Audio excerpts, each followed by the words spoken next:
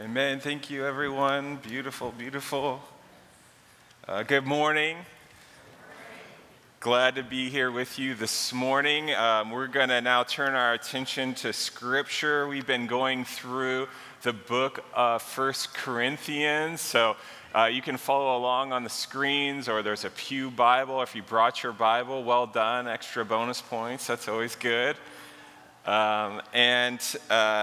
As we look at the Scripture this morning, I just invite you to open your heart and approach it with a posture of expectancy that God is wanting to move in your life, to communicate to you, to bless you by His Word. And so as we go to this living Word that can inform and give our lives what it would need to thrive and to be in a place of purpose and mission, that you would come with expectant hearts looking to the Lord to speak to you this morning.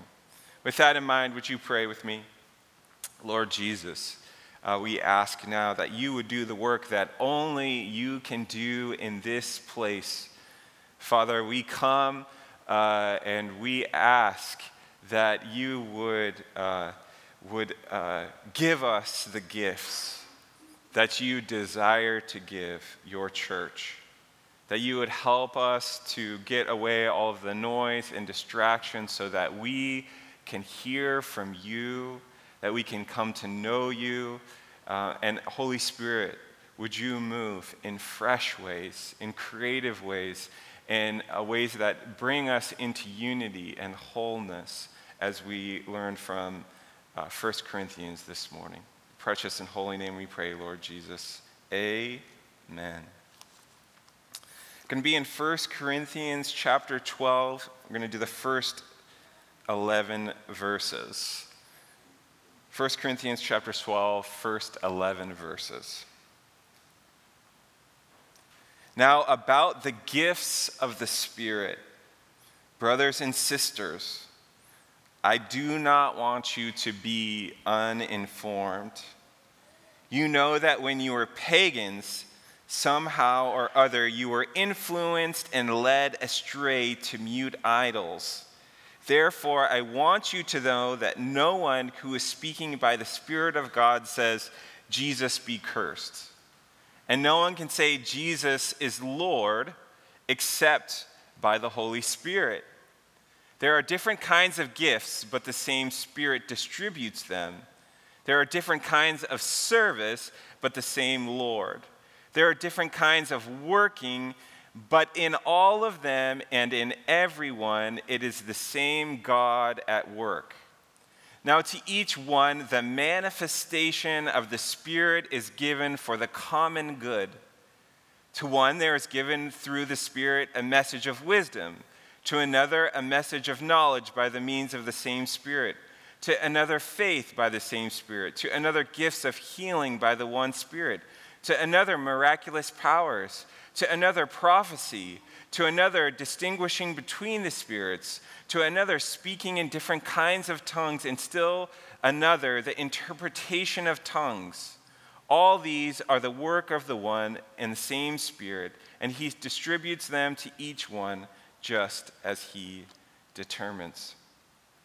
There is a seminal theologian named N.T. Wright, and he tells the story of a people in a desert town that just so happened to be digging in the right place when one day out pops this spring of living water. And it's beautiful and nourishing and wonderful, and the people gather around and they celebrate what they have discovered, and they continue to dig, and to their surprise, they find more and more springs of living water. But as years go on and the springs continue to flow, managing the streams became a problem. In some cases, the springs would create inconvenient flooding, so people wouldn't get to where they were going fast enough, and there would be mud, and they'd get messy. And then in other cases, the water would get contaminated and become unuseful for drinking. As these problems persisted for years, eventually it led the people to decide to pave over the springs and to create little spigots where just a little bit of water could come from the spigot. But over time, the springs were so alive and wild that they broke through the concrete, for they could not be contained. N.T. Wright uses this analogy to explain the last 100 years of spirituality in the West.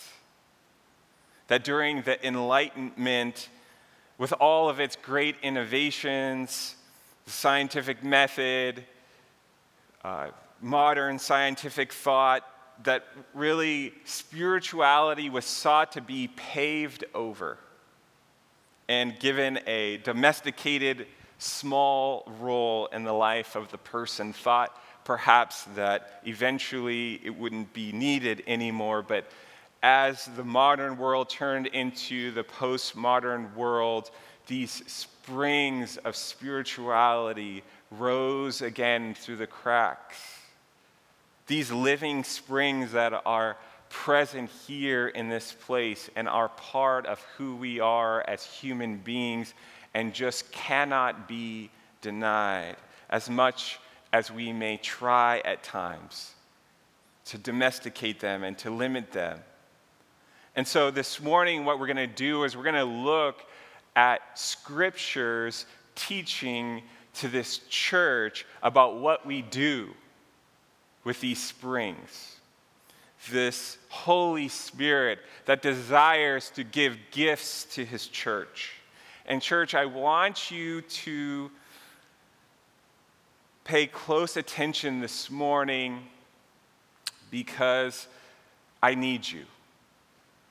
I need you to understand the gift that God has given you through the Holy Spirit that is for the edification of the person next to you, the encouragement and service of the person next to you in the pew. Sometimes we can begin to think that the Spirit's work is the work of the vocational minister or pastor. But the reality is what we have just read has taught us in verse 7 in particular, now to each one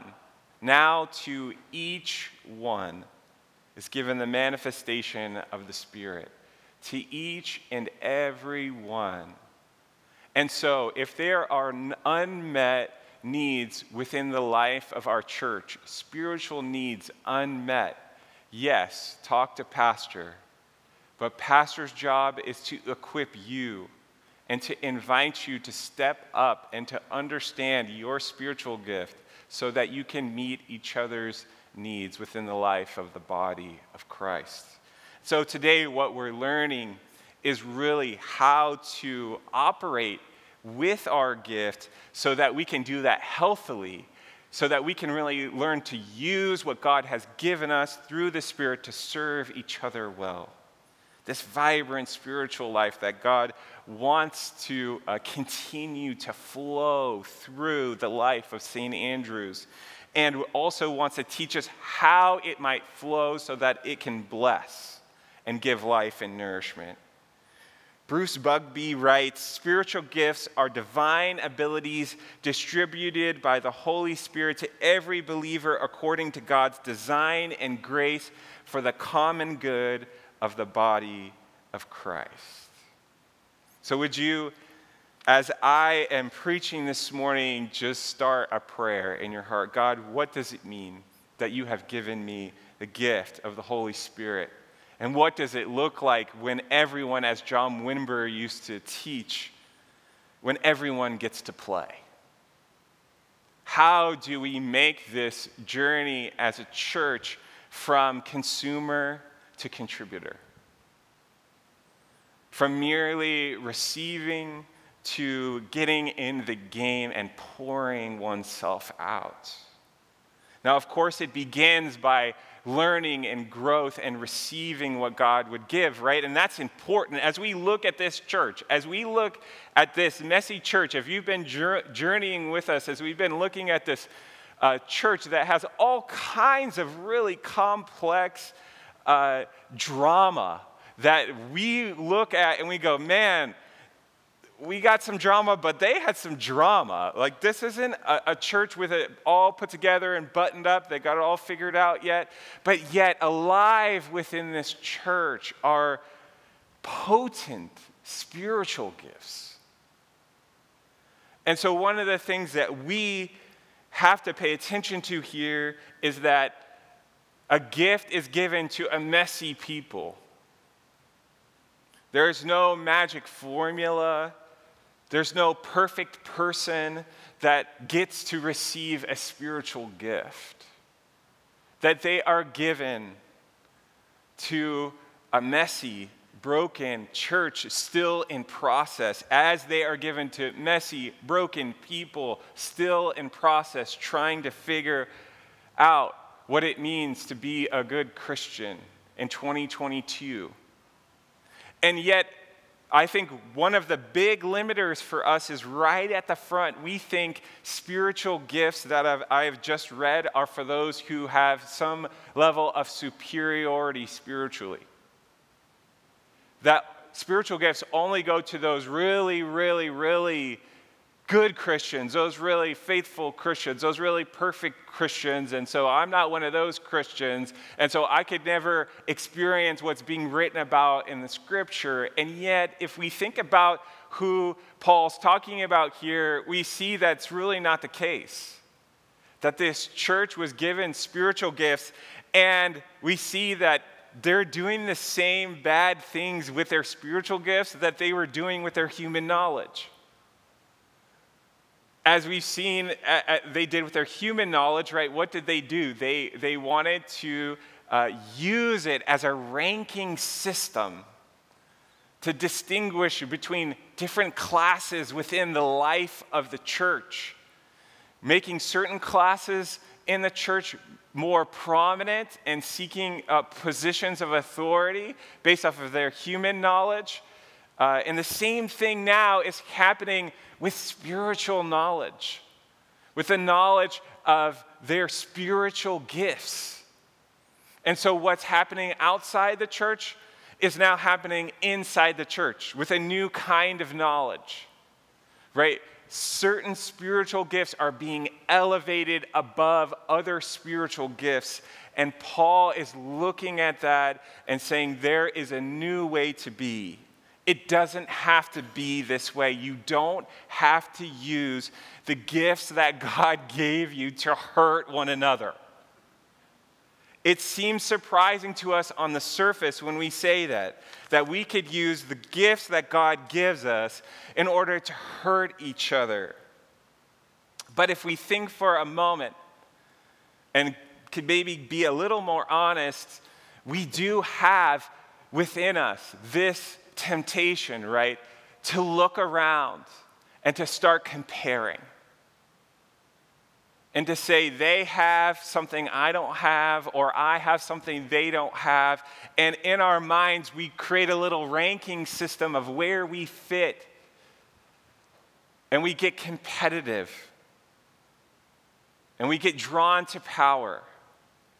And we like elevating certain gifts above other gifts because it helps us organize our world and know who's in and who's out, who's deserving and who's undeserving.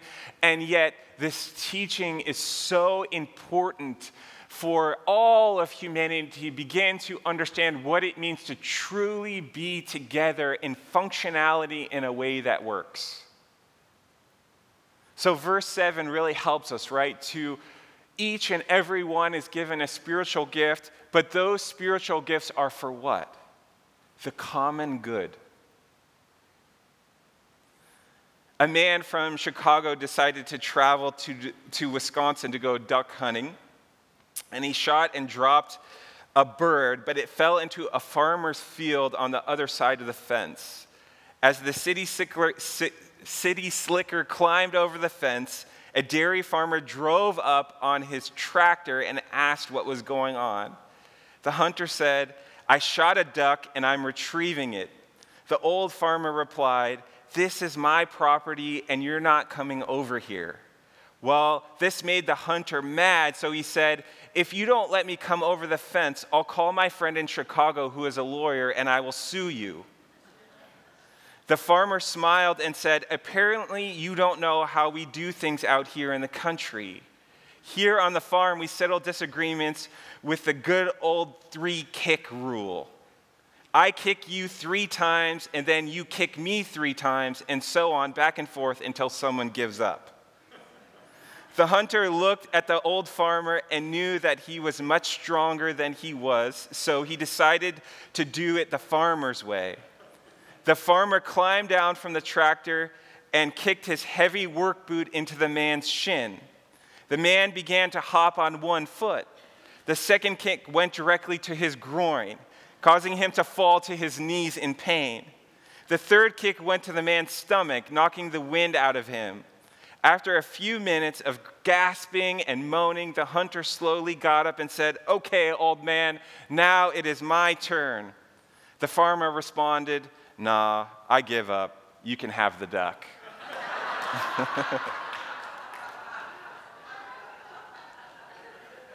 But isn't it true sometimes that we argue and we fight not so much because we're concerned about the truth, but simply because we like to win the argument? I was listening to a teacher, a spiritual formation, in my spiritual formation class, and she's an educator of educators, and she said that when she teaches new teachers how to teach, when they get into the classroom, one of her tips is, she says, that eventually one of the kids in your class will say something, and it will function like throwing out a rope.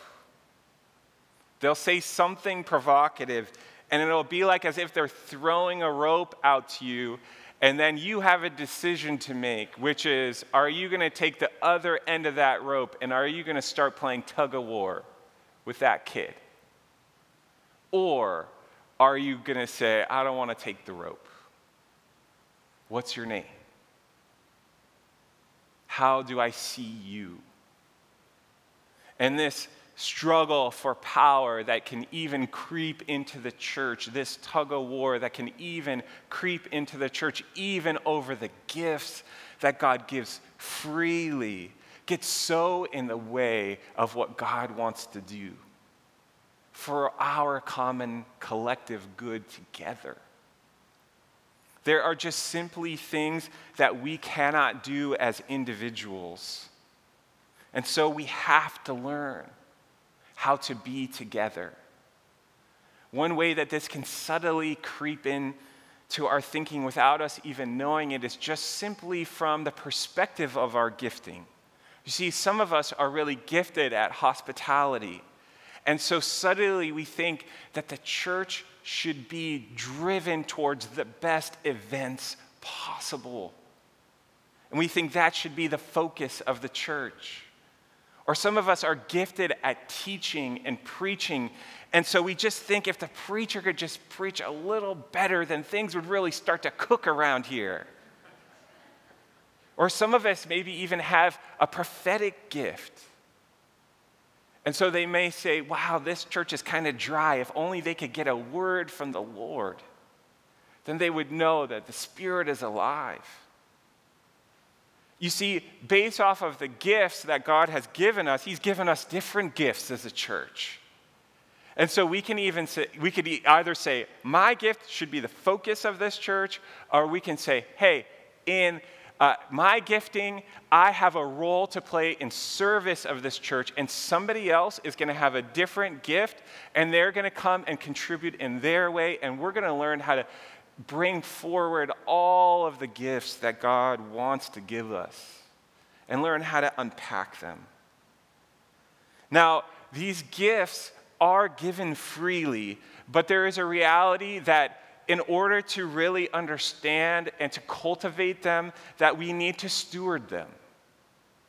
There's a sense by which, as we read the Gospels, we see Jesus say that he gives gifts to people, but by how they interact with these gifts, they can either create more life, more abundance, more kingdom, or they can get buried and diminished and fritter away.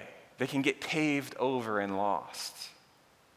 One of the ways I've been thinking about this, because you know how pastors think, as I've been driving on PCH recently, I know many of you have been driving on PCH as they've been doing the construction there. You've been spending a lot of your time, your thinking time, maybe your anger processing time, just sitting at those lights like, okay, so now we're down to one lane, right? And I can't even get anywhere I want to go in the time that I want to go. Every single day my commute takes that road.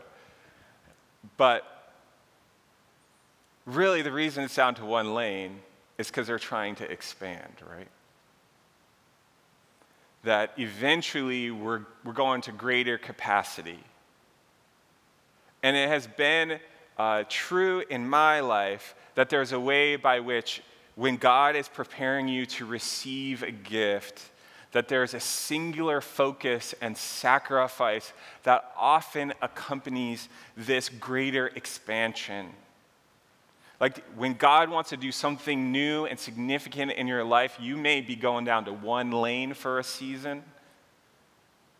Because once you get to 5 lanes, you have the humility of the one lane to remind you that this really wasn't something that you earned so much as something that God blessed you with. And so when you come to community with that gift, you just hold it differently. And you say, you know, God, I don't understand all the reasons why you've given me this gift, but I know it's not just for me. I know it's for the blessing of the people around me, for the common good. So 2 simple things this morning as we think about our spiritual gifts.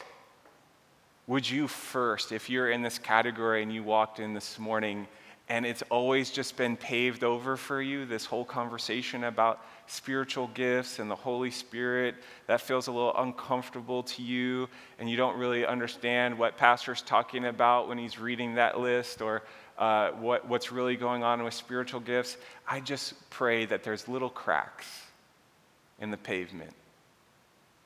That there's just little cracks that say, you know what, maybe there's something more here that I need to pay attention to. And really all that has to look like is you don't have to go read a bunch of books, you can do all of that equipping, but really if you would just spend a little bit of time honestly asking God about it in your prayer, to begin to just pray, God, what spiritual gift have you given me? God, would you give me a spiritual gift? You might discover as you continue to pray that over a season that there would be some answers that would come to you. That's been true for me, and so I just give you that as a testimony that as I've been praying these prayers for long enough that I have seen God answer these prayers. Or others of you are influential. And you have obvious spiritual gifts. But one of the things I've been noticing as I've been doing some coaching is sometimes parents tend to get a little big. And when parents get big, then the kids get small, right? And so there's this way in which we have to hold our significant strength in a way of love and service as well, and not get so big that we forget that there's other spiritual gifts in the room that matter, that need to be honored and acknowledged, and they're not the upfront ones, they're the ones behind the scenes, but they're keeping things functioning. And finally, if you feel like you know you have a spiritual gift, but that spiritual gift isn't as visible or acknowledged, and you feel like other people are shining and get the platform, and you're serving, and you've been faithful, and you just really haven't been seen, may you know that God acknowledges your work, And that truly what Paul's lining up here is that we play for an audience of one, and that we're unified in the Spirit. We're all doing the same work, and some have very visible gifts, and some have gifts that are behind the scenes, but it's all one. It's all just one functioning together. So we rise together, we fall together, and ultimately our mission is accomplished together. And so if you're in one of those three categories, I just pray that God would move in your life. Well, let me pray for you now in that way. Lord Jesus, move now to unleash gifts of the Spirit, Lord. Would you just give your Holy Spirit in profound ways to those who are opening up to your work. Lord, we want to see your kingdom and all of its power. And as we do, Lord, would you make us humble? Would you humble us and just show us that it's because of you and for your glory and for the sake of those around us that you want to give us these wonderful gifts. And Lord, would you just show how proud you are of those who have been serving faithfully year after year for your church, Lord. Would you give them a sense right now of how much you love their service and their commitment to this body. In your precious and holy name we pray, Lord Jesus. Amen.